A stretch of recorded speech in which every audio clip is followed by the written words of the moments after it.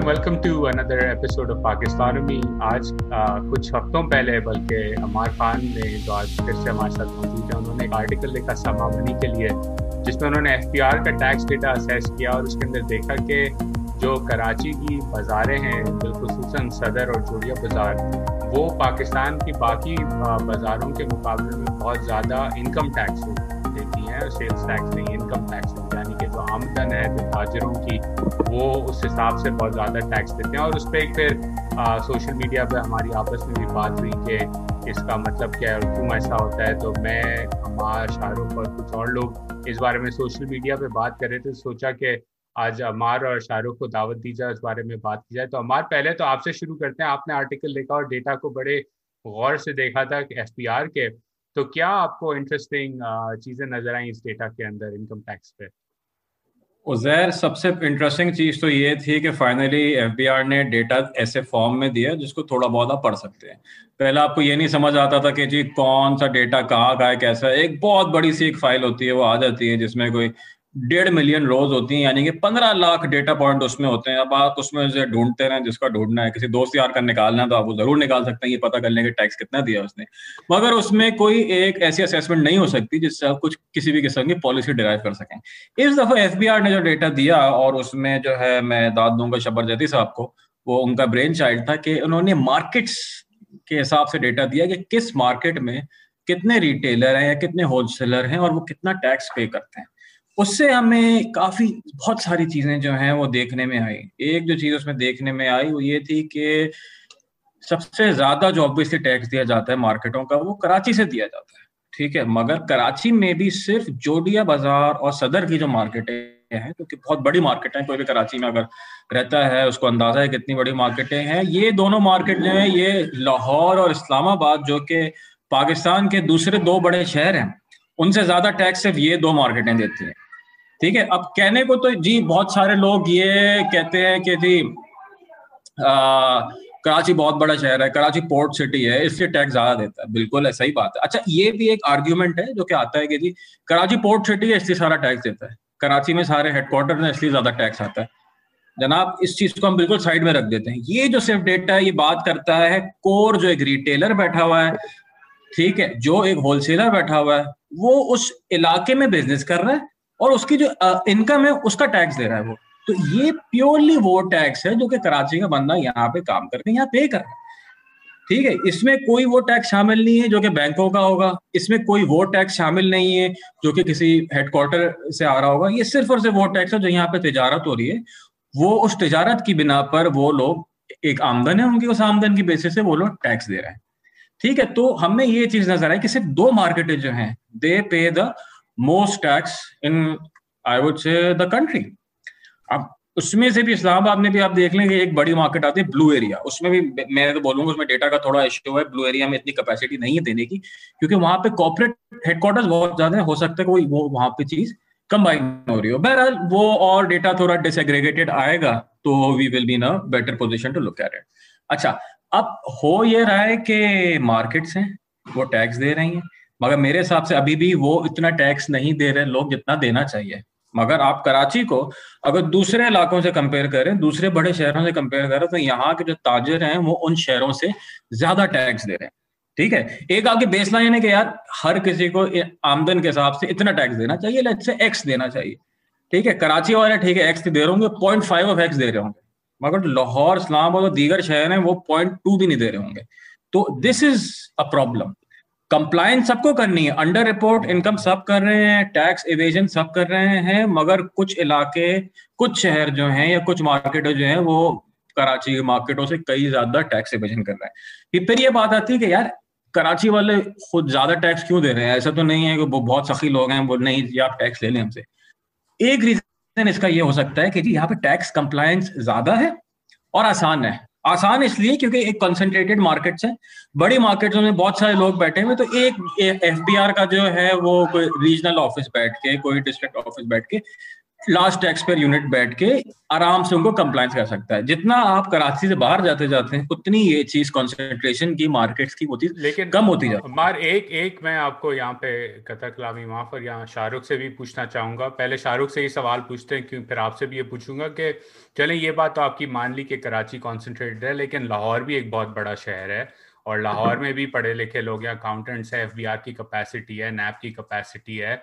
तो ये कैसे हो सकता है कि इतना ज़्यादा फर्क लाहौर जैसे शहर में? और दूसरी बात शाहरुख आपसे इसी सवाल का फॉलो अप ये कि फिर एक आर्ग्यूमेंट कराची वालों का पुराना रहा है कि हमारे शहर से टैक्स ज़्यादा कलेक्ट होता है लेकिन हमें कुछ नज़र नहीं आता, उल्टा इंफ्रास्ट्रक्चर, ऑरेंज लाइन, नई बसें वगैरह वो लाहौर, रावलपिंडी वगैरह में लग जाती हैं। आपने शहरों के ऊपर काम किया है, तो ये किस तरह आप देखते हैं इस डिफरेंस को? शुक्रिया। सबसे पहले तो कूडोस टू हमारे डेटा के साथ काम करना है, उसको एक्सट्रैक्ट करना। मुझे पता नहीं वो एक्सेल में था या पीडीएफ में था, प्रॉब्ली पीडीएफ में होगा। उसको निकालना, उस पर काम करना takes a lot of guts and much braver men than me has to try it, so kudos for that. पहले on the reasons क्यों होगा, मुश्किल सवाल है क्योंकि we can't, हमें certainty नहीं पता है what is the main driving force। तो जिस तरह हमार कह रहे थे, enforcement जो नॉर्मली आप टैक्स की आपका रेवेन्यू है, it's a result of enforcement के अंदर इन्फोर्समेंट जो है वो मेन कॉन्सिक्वेंस है ऑफ इंफॉर्मेशन का। अगर आपको पता है कि एक पार्टी या एक एजेंट जो है वो उसकी इनकम क्या है, तो it's easier to enforce that, and that's largely the main constraint होता है डेवलपिंग ममालिक में कि क्यों यहाँ टैक्स रेवेन्यू कम है, कि आपके पास इंफॉर्मेशन ही नहीं होती, इनफॉर्मल ट्रांजैक्शंस होती है। तो शायद एक वजह ये हो। और उस इन्फोर्समेंट के अंदर जो है आपकी हाउ मच एबिलिटी और एफर्ट जो है वो एफपीआर पुट इन कर रहा है कलेक्टिंग एक आरटीओ से versus other RTO, that matters. उसमें कुछ पॉलिटिक्स भी होगी जरूर एफपीआर की इंटरनली कि कहाँ जो है कंप्लायंस उनकी तरफ से इन्फोर्समेंट करना आसान है पॉलिटिकली और कहाँ नहीं, मगर it probably is a mixture of all of this. फिर कंप्लायंस की बात आती है, इज इट ईजियर कि इंट्रिंसिकली पीपल कराची में जो मार्केट के ट्रेडर्स हैं वो कंप्लाई करने के लिए तैयार हैं versus Lahore, Faisalabad? I can't know for certain. मैं जनरली कंप्लायंस के आर्गुमेंट पे ज़्यादा बिलीव नहीं करता क्योंकि मेरे एक्सपीरियंस में शायद वो थोड़ा सा हो, वो ये कहता है कि everyone tries to avoid taxes, some people are just better at it than others, right? मगर अगर हम अज्यूम करते हैं कि इस्लामाबाद और लाहौर में भी उसी लेवल के अंडर कंप्लायंस है या अंडर रिपोर्टिंग है, तो फिर दैट कंट्रोल्स फॉर इट। उसके अलावा तीसरा जो Ammar I presume disagrees to some extent, मगर बेशक इनकम बेशक हम कॉर्पोरेशन और कॉर्पोरेट हेडक्वार्टर्स की बात नहीं कर रहे और ट्रेड की बात नहीं कर रहे, मगर because Karachi is such a big city, it's highly likely कि it's a much more productive city to be in, right? So और ये सिर्फ कराची के लिए is much more stark, मगर पाकिस्तान का फेडरल रेवेन्यू लार्जली जो है वो इस्लामाबाद, लाहौर और कराची के आरटीओ से आता है, above 70% और समथिंग लाइक दैट। तो कराची क्योंकि ज़्यादा प्रोडक्टिव सिटी है, लोगों की इनकम ज़्यादा है, शायद ट्रेडर्स का रेवेन्यू ज़्यादा है और उसकी वजह से शायद कोई कंप्लायंस पे भी इफेक्ट है। तो my answer to it is probably कि it's bits of both, bits of all three. So कुछ कंप्लायंस का है, कुछ इन्फोर्समेंट का है, कुछ जस्ट बिकॉज कराची एक बड़ा शहर है, वहाँ प्रोडक्टिविटी ज़्यादा है, इनकम है। इससे दो चीज़ें मेरे लिए सवालात या उसके दो मेन पॉइंट्स निकलते हैं। पहली तो ये चीज़ है कि अगर विद द करंट इंफ्रास्ट्रक्चर और करंट सर्विस डिलीवरी के साथ अगर आप इतना रेवेन्यू एक्सट्रैक्ट कर सकते हैं एक शहर से, तो इमेजिन कि अगर आप उसके सर्विस डिलीवरी को इम्प्रूव करें और जो स्ट्रक्चरल कंस्ट्रेंट्स हैं वहाँ फर्म्स के ग्रो या मार्केट को ग्रो करने के लिए, अगर उसको बेहतर करें तो how much more revenue can get from the city. Essentially the point is on के potential of Karachi कितनी ज़्यादा है, even with its dysfunctional public governance. दूसरी बात जिसके ऊपर Uzair you were referring to, कि क्या ये लिंक करता है आपकी पब्लिक सर्विस डिलीवरी के साथ? तो जो ट्विटर पे बात हो रही थी वो इससे प्रॉम्प्टेड थी कि लाहौर में नई पाकिस्तान की पहली LRT जो है वो लॉन्च हो रही है, ऑरेंज लाइन, और कराची के पास BRT भी नहीं है, कोई इंटीग्रेटेड पब्लिक ट्रांसपोर्ट सिस्टम नहीं है। और ये बड़ा ज़रूरी सवाल है कराची के रहायशियों के लिए कि अगर हम इतना ज़्यादा टैक्स दे रहे हैं कि हमारे उससे उसकी कॉरस्पॉन्डेंट हमें सर्विस डिलीवरी नहीं मिल रही, और उसका जवाब जो है वो टैक्सेशन के ऊपर कम है और पॉलिटिकल इकोनॉमी के ऊपर ज़्यादा है। और उसके ऊपर भी गुफ्तगू कर सकते हैं अगर अभी आप मुझे चाहते हैं, मैं I can say few stuff या we can come back to it. Ammar, आपका क्या पर्सपेक्टिव है इस पे? आते हैं शाहरुख पॉलिटिकल इकोनॉमी पर, और क्योंकि उसका लिंक है सोल्यूशन से, तो उजैर आपका क्या दिस इज पर्सपेक्टिव है? Uzair this is all about political economy and nothing else. मैं थोड़ा इसको एक्सटेंड करूंगा मार्केट्स को छोड़ के। अगर आप सिर्फ इंडिविजुअल्स का देखें, पहले ये आता किसी ने एक्सरसाइज नहीं करी कि जी इंडिविजुअल्स कितना टैक्स देते हैं, फिर वही वाली बात, कॉर्पोरेट हेडक्वार्टर्स हैं, फलाना डिमाका, बहुत सारी चीजें होती हैं। इंडिविजुअल्स अगर हम CNIC के हिसाब से ट्रैक करते हैं तो कराची की जो 5 डिस्ट्रिक्ट्स हैं, they pay more taxes than anyone else. ठीक है, ऑफ द टॉप 10 कराची जो districts in the country, Karachi is among the top 5। ठीक है, जो इसकी मुख्तलिफ डिस्ट्रिक्ट्स है, Karachi east and Karachi south pay the highest paying tax district. और अगर कराची ईस्ट और कराची साउथ का अगर हाल देख लें तो मतलब इट्स जस्ट इम्पॉसिबल कि आप गाड़ी वहां पे चला लें। खैर इट इज पॉसिबल, बट बहुत सारी जगहों पे there pot holes and everything else. Infrastructure is a major issue. ठीक है, तो ऐसा नहीं है कराची वाले टैक्स नहीं दे रहे, but then again it's all about क्या कहते हैं उसको जी, no tax without representation. If I am not wrong, I think ये कहते हैं, हाँ, नो टैक्स मैं तो विदाउट। अमेरिका में बैठा हूँ, अमेरिका में रेवोल्यूशन हो अमेरिका गई में तो थी यही बोलते हैं इसके ना ऊपर। वहाँ, no tax without representation. This is it. Karachi में आप देख लें किसकी रिप्रेजेंटेशन है कराची से, और whether Karachi has the political capital. Karachi does not have the political capital to call the shots. Karachi में आप यहाँ पे एक रोड नहीं बनवा सकते unless it has been authorized by the by Sindh government, and whoever gets a majority in the Sindh government does not have to get elected from Karachi. Even after getting, matlab, it's really sad to say this, but even the president of Pakistan cannot get piped water in his house. Okay, president of Pakistan is from Karachi, the governor of Sindh is from Karachi, a lot of federal ministers are from Karachi. उनके खुद के घर में pipe से पानी नहीं आता है, तो वो दूसरों की क्या बात करेंगे, उनके खुद के घर में टैंकर डलता है। So you got a megapolis, ठीक है, one of the largest cities in the world, और यहाँ पे tanker, water tankers are a big business. There is no pipe water, there is no waste management comprehensive or integrated waste management system in the city. There is no waste water treatment plant. ठीक है, तकरीबन कोई 22-23 million बंदा जो है वो कराची में रहता है, and all of that just flows into the Arabian Sea. Now they're talking about कि जी we'll develop Bundul and Bundu Islands. यार जो है एटलीस्ट जो कचरा फेंक रहे हो आप पानी में, you at least clean that up. I mean no one wants to smell, apologies for the language I am going to use, no one wants to smell shit, ठीक है, while living on those islands. So at least you know have in place a sewage treatment facility first, and then think about developing yet another Dubai or Hong Kong or even bloody Mars. So I think this is important to understand that this is a purely political economy issue. Karachi pays a lot of taxes, और जो हम अभी बात कर रहे हैं, this is only income tax. Once you start adding consumption taxes, once you start adding state taxes, the amount is ridiculous. ठीक है, but again, no representation.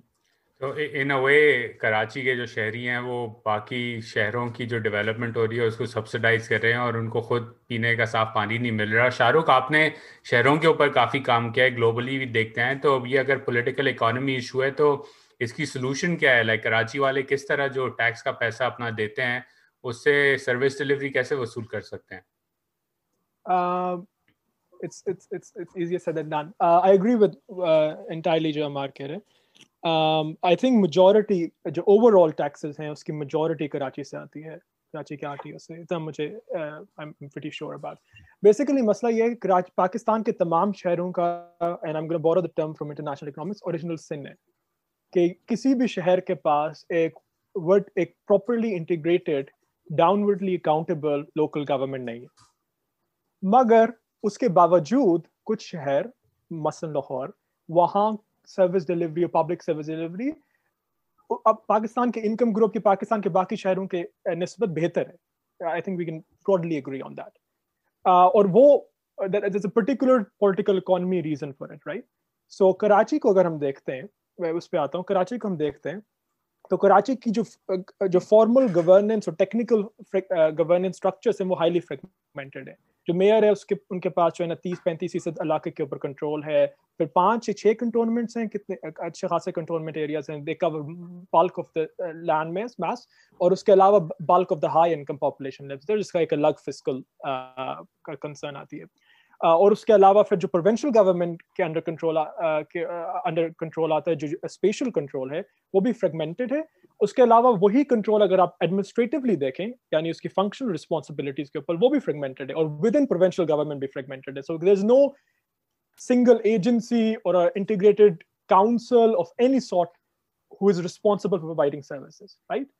और कुछ शहरों में, और ये Karachi is perhaps less of an exception on this, ठीक है, अफ्रीका में भी और जुनूबी एशिया और बाकी जिनको डेवलपिंग कंट्रीज कहते हैं, वहाँ अक्सर शहर जो है ना वो ऑपोजिशन स्ट्रॉन्ग होल्ड्स होते हैं, तो वहाँ हुकूमतें जो होती हैं, जो they are not democratic enough, they try to control power as much as they can. Kampala में भी यही केस है, मगर वहाँ उन्होंने कुछ जगहों पे उन्होंने ये किया है कि प्रेसिडेंट के सेंट्रल गवर्नमेंट एक फेडरली या central government control integrated agency बना लेती है, अथॉरिटी, और उसके थ्रू सर्विस डिलीवरी करती है। वो बेहतर होगी कराची के निस्बत। Karachi is a hodgepodge of different actors trying to provide different things. अब इसका जो main but this is a consequence fundamentally of the fact कि कराची और सिंध के दरमियान में this is probably not the right political term to use, but there's a vertical fragmentation of politics. Incentive ही नहीं है आपकी प्रोविंशियल गवर्नमेंट, जिसके पास डिवॉल्व्ड अथॉरिटी है constitutionally, to further either devolve authority or provide services. That's what Amar, unless I'm incorrect, was referring to. ठीक है, लाहौर में there is alignment there. बेशक लाहौर का कोई मेयर नहीं है, लाहौर की एक empowered local government नहीं है, उनका जो काउंसिल थी वो डिवॉल्व हुए, उसको अरसा हो गया, और नए एक्ट के थ्रू इलेक्शंस भी नहीं हुए अभी तक। मगर उनकी जो प्रोविंशियल गवर्नमेंट है, उनका पॉलिटिकल इंटरेस्ट है, वो वर्टिकल इंटीग्रेशन रखते हैं। ये मुझे याद नहीं आ रहा, ये पेपर था आई थिंक डैनियल पेंसे के रिसर्चर हैं डीसी में, उन्होंने ये अफ्रीका के कॉन्टेक्स्ट में इस पर बड़ी रिसर्च की, बात की, और उसकी वजह से वहाँ जो है ये आपको फॉर्मलाइज्ड फिर स्ट्रक्चर्स जो है ना hodgepodge नजर आते हैं। तो इसका ऑफ कोर्स एग्रीड, इसका रीजन जो है ये सियासी है। जब तक या तो पीपीपी कराची में doesn't become viable, या some other party which is viable in Karachi is not viable in Sindh, or you take the route of decentralization downwards further to Shahrukh, let me push back here a bit, क्योंकि तारीख का अगर हम हवाला लें तो 1960, 70, 80 में कराची जो था वो पीपल्स पार्टी का गढ़ था। यहाँ से भुट्टो साहब भी जीतते थे। भुट्टो साहब की जो ऑटोबायोग्राफी है उसके अंदर भी जो आज मसाइल हैं कराची के, पानी नहीं है, कचरा है, मक्खियाँ घूम रही हैं, वो उसमें भी लिखा हुआ है, उन्होंने साफ करने की कोशिश की। तो उस वक्त तो इंसेंटिव था, इफ़ यू आर राइट, लेकिन उस वक्त भी कराची के हाल को इतने बेहतर तो नहीं हुआ, हालांकि बुरे ही उसी टाइम से बुरे होते चले आ रहे हैं। तो अब इंसेंटिव नहीं है, एग्री, लेकिन जब इंसेंटिव था तब भी कुछ हो तो नहीं सका ज़्यादा कराची के लिए। That's a good point. I don't know particularly at what point or what sharpness था incentive का for providing the services. शायद सिंध में I haven't been to interior Sindh, so perhaps वहाँ भी service delivery शायद बहुत बेहतर ना हो, और उसके बावजूद बेशक incentive होने के बावजूद, मगर अगर हम उसको लाहौर से compare करें तो I think the logic of this vertical integration या vertical fragmentation holds. So perhaps in 1960s or 70s, Lahore's delivery of public service was also quite substandard at the point we are right now. So it does require a bit more thought from political economy angles कि उसकी political settlement किस तरह बना है, कौन सा equilibrium वहाँ से establish हुआ है, और उसके through फिर you can literally go and compare जो आपके formalized governance structures हैं उसको किस तरह resemble करते हैं. But the people who get really screwed over, and I'm sorry, I'm not from Karachi, so it feels like gloating from if you're not, are people of Karachi. मैं IBM में कुछ हफ्ते पहले एक lecture दे रहा था, और वो मैं उनको property tax की बात कर रहा था, and everyone said कि हम पहले इतना tax देते हैं, हमें मिलता कुछ भी नहीं है in return, and that's a very fair point. और नहीं मिलता उनको, and especially if you can look at pictures of BRTs and LRTs. मैं खुद क्लिफ्टन में बड़ा हुआ हूँ, ब्लॉक 8 में, और जब से मुझे याद है हर साल बारिशों में मोहल्ला डूबता है, कभी ज़्यादा डूबता है, कभी कम डूबता है, लेकिन डूबता हमेशा है। और CBC का जो एरिया है वो तो फिर भी पॉश इलाका है। अमार, आखिरी सवाल, और शाहरुख से भी आखिरी सवाल पूछूंगा, अगर चिकन एंड एग प्रॉब्लम है, अगर इंसेंटिव ही नहीं है पॉलिटिकल इकोनॉमी ठीक करने का, तो फिर कराची वाले क्या करें? टैक्स देता रहें इसी तरह, और गटरें भी उसमें भी तैरते रहें, और पानी भी ना हो, और इंफ्रास्ट्रक्चर भी ना हो, तो क्या करें कराची वाले? उज़ैर, मैं जो है आजकल one thought that have developed over the years कि there is a mass migration already happening. ठीक है, from Karachi there is a mass migration happening. Human capital is leaving Karachi, and it's not leaving Karachi for Lahore or Islamabad. Human capital is leaving this country, leaving Pakistan, which is a loss for Pakistan. ठीक है, आप भी जो है you're outside the country, Shahrukh is outside there, I just shuttled in and out. ठीक है, and why? Because you expect some basic service delivery, some base level infrastructure to work with. ठीक है, you are not simply getting that despite paying all the taxes. ठीक है, I pay more taxes than I would say the prime minister and the governor Sindh and one more person combined together. ठीक है, I am in debt. My liabilities are greater than my assets, and I cannot even think of having assets of like those people. ठीक है, again, is anyone taking notice? But you know, you're a salaried person, you should be paying more taxes, sure. But if I'm paying tax, I don't mind paying taxes. ठीक है, मैं ये कहता हूँ यार tax दे रहा हूँ, उसके अगेंस्ट कुछ मुझे सर्विस तो मिल रही, उसके अगेंस्ट एटलीस्ट माय इंफ्रास्ट्रक्चर, मेरा इंफ्रास्ट्रक्चर तो थोड़ा बेहतर हो. और कराची में ये था. ठीक है, बिटवीन 2000 and 2010 वो फिर एक और आर्गुमेंट आ जाता है कि जी फौजी हुकूमत थी, फलाना ढिमाका, ठीक है, थी, सब कुछ था, मगर Karachi was still doing well. ठीक है, 2010 के बाद से जो हालत हुई है, there is no turning back, और चीजें और बद से बदतर ही होती जा रही हैं. ठीक है, मतलब मैंने जैसे आपसे बोला कि ना इंटीग्रेटेड सॉलिड वेस्ट मैनेजमेंट है, ना पानी का इंतजाम है, ना पब्लिक ट्रांसपोर्ट है. ठीक है, मतलब this probably the only mega city in the world जिसका कोई इंटीग्रेटेड पब्लिक ट्रांसपोर्ट सिस्टम नहीं है. ठीक है, बड़ा कोई ऑनलाइन लोग जो है बात कर रहे होते हैं कि जी हुकूमत क्यों सब्सिडाइज करे ट्रांसपोर्टेशन नेटवर्क्स को. भाई आप लोग ने आखिरी मर्तबा पब्लिक ट्रांजिट इस्तेमाल कब करी? आपने गाड़ियों से निकले कब जो आपको पता लगे? यहाँ पे अगर हमारा कोई डोमेस्टिक स्टाफ होता है या कोई भी होता है, वो उसका डेली का कम से कम 100 से 150 रुपए खर्चा है आने जाने का. अगर सिर्फ ट्रांसपोर्टेशन में ही उसका 20 से 25% उसकी माहाना इनकम चली जाएगी, तो फिर वो यार वो बचाएगा कहाँ पे? ठीक है, इसके अलावा और बहुत सारी चीजें डाल ले. सो कराची, सिर्फ मैं ये नहीं कहता कराची साउथ ही है या कराची ईस्ट ही है.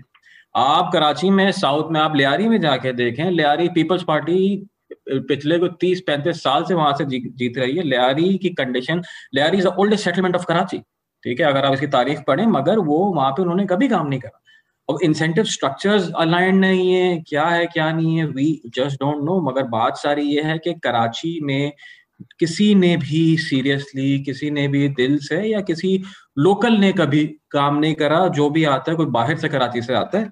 ठीक है, और वो अपने हिसाब से कुछ ना कुछ करके चला जाता है. ठीक है, मैं तो कुछ यहाँ पे इदारे हूँ, कुछ इदारों को तो मैं यहाँ पे ईस्ट इंडिया कंपनी बोलता हूँ, वो कुछ इस तरह करके काम करते हैं. मैं नाम नहीं लेना चाहूंगा, but you get the reference. और ओवरऑल जो डेटा ऑफ इस डिस्कशन से जो बात बाहर आई है कि ये रिसोर्स का इशू नहीं है, ये पॉलिटिकल इकोनॉमी का इशू है, इंसेंटिव्स का इशू है. शाहरुख, आखिरी सवाल ओवर टू यू कि अगर इंसेंटिव ना हो पॉलिटिकल इकोनॉमी ठीक करने का, तो क्या आपने कुछ अपने एक्सपीरियंस में एकेडमिकली या रिसर्च में कुछ देखा है जहाँ चीजें बेहतर हो जाती हैं without the incentive to reform the political economy? इसका जवाब मेरे पास होता, मैं नोबेल प्राइज भी पढ़ा होता पीछे. मैं दो चीजें कहूंगा, नॉट दैट हेल्पफुल. पहला तो ये होगा कि I think there is a need not only for people in Karachi मगर पाकिस्तान भर में एक केस बनाने का कि कराची अगर इतनी पोटेंशियल है और इतना टैक्स रेवेन्यू दे रहा है, अगर Karachi does better, the federal government rightfully claims a lot of the chunk of the revenue, तो उनका भी revenue increase होता है. अब ये होता है कि वो foresight और उसका मसला है. मगर पहली बात तो ये होगी to make the case for more investment and a better run city. दूसरी बात, क्योंकि हम टैक्स की बात कर रहे थे, there's also a case to be made of local taxation there, जो आप सर्विस डिलीवरी के साथ much clearly link करें, because at the heart of this debate is the tie between service delivery and taxation ना. तो कुछ taxes like income tax जो होते हैं वो हमेशा एक लंबी चेन से वापस आएंगे. ठीक है, वो जाएंगे फेडरल को, फिर एनएफसी के थ्रू प्रोविंस को, फिर अगर लोकल गवर्नमेंट कल को हुई भी एम्पावर्ड किस्म की, फिर उसके पास आएंगे. It's highly unlikely that there will be direct link there, and quite rightly so. जो local taxation, especially property की, land की, और any other form of wealth taxation जो spatially bound है, उसका केस बनाना इज ऑल्सो रियली इम्पोर्टेंट है कि अगर वो, और हमें पता है रिसर्च से, DRC में रिसर्च है, उसके अलावा दीगर शहरों में है, पंजाब में एक RCT हो रहा है इस बारे में, कि अगर आप उसको लिंक करें with local service delivery in a locally accountable government, तो एक बेहतर तरह से लोग उसको, गवर्नमेंट को अकाउंटेबल भी रखेंगे क्योंकि वो टैक्स देते हैं, और वो गवर्नमेंट के पास एक स्टेक भी होगा कराची के प्रोग्रेस में। मगर अगेन उसके लिए दोबारा मसला आता है कि you need some sort of an integrated या empowered form of local government. How do you get there? I have no clue. Hopefully someone has a better idea. I think Uzair, I'll just add one thing to Shahrukh's point. Local representation, local empowerment is critical here. आप जिस इलाके में रहते हैं उसका भी जो CEO है, या आप जिस इलाके में आपका घर है उसका जो CEO है, वो भी जो है कहीं ना कहीं से अपॉइंट होकर आता है, जरूरी नहीं उसी इलाके का हो। तो अगर जो बंदा उस इलाके को पूरा देखना है, जिसकी रिस्पॉन्सिबिलिटी है, वो उस इलाके में ना कभी रहा है और ना कभी आगे जाकर रहेगा, वो सिर्फ एक डेप्यूटेशन पे आया, तो आई डोंट थिंक उसके ना कोई इंसेंटिव उसके पास इम्प्रूवमेंट लाने का, ना ही उसकी कोई एज सच मोटिवेशन है। So I think local representation is very very critical here. No, I fully agree, and I think again ये सब होने के लिए पहले प्रोविंशियल असेंबली में लोकल गवर्नमेंट बिल आए, ड्राफ्ट हो, पास हो, तो फिर बात बनेगी। लेकिन शाहरुख, आई फुली एग्री के जो लोकल टैक्सेस हैं वो एक बहुत इंटरेस्टिंग और इम्पॉर्टेंट इंस्ट्रूमेंट हैं पावर देने का। मैं जो फैक्ट मैंने लास्ट इस दफ़ा जब बारिश हुई कराची में, तो मैं देख रहा था कि सिंध का जो टोटल प्रॉपर्टी टैक्स कलेक्शन है वो भारत के शहर पूना से, पूना एक बहुत छोटा शहर है, बड़ा भी शहर नहीं है भारत का, उसका 10% है। तो यानी कि पूना जैसा शहर सिंध के मुकाबले में प्रॉपर्टी टैक्सेस में 10 गुना ज़्यादा टैक्सेस, तकरीबन $100 मिलियन के करीब, अगर मैं रिमेंबर कर रहा हूँ सही तरह, कलेक्ट करता है। तो अगेन उसका एक इम्पैक्ट होता है शहर की डेवलपमेंट पे। लेकिन वो एक फिर डिप्रेसिंग टॉपिक है कि आप पॉलिटिकल इकोनॉमी कैसे ठीक करें। लेकिन अलबत्ता बात यह है, और सुनने वालों को शायद इस बात पे हैरानगी यही हुई होगी, मुझे भी हुई थी जब अम्मार ने डेटा देखा, कि कराची जैसा शहर जो है वो रिसोर्सेज का मसला नहीं है, टैक्सेस बहुत देता है, इनकम टैक्सेस बहुत देता है। मैं एक डेटा पॉइंट देता हूँ आपको, मोटर व्हीकल टैक्स का, ठीक है? मोटर व्हीकल टैक्स कराची से कितना जनरेट होता है, आप just look it up and you will find all answers. Local taxes की बात हो रही है, motor vehicle taxes as local as it can get, ठीक है? But Karachi generates more motor vehicle tax than any other city in the country, ठीक है? मगर आप सड़कों का हाल देख लें कराची का, it's right in front of you. So I think this is purely political economy, ठीक है? And nothing else. The solution here is political, not economic, ठीक है? Resources are there, structures are there, सब काम हो जाएगा. The will, the incentive to do that is the key. The will to do, in fact, the will to do is more important than anything. Well, thank you आप दोनों का, आपने time निकाला। Interesting discussion as always. Twitter की discussion थी, one of the normal Twitter discussions people typically have, तो अच्छा हुआ इसकी रिकॉर्डिंग हमने कर ली। So thank you so much, have a good rest of the evening. और एक बार फिर आपको बुलाएंगे, अमार को तो मैं बुलाता रहता हूँ, शाहरुख आपको भी अगली दफा बुलाएंगे किसी और टॉपिक पे। खुदा हाफिज़। Thank you guys. Thank you, Zair. Khudafez.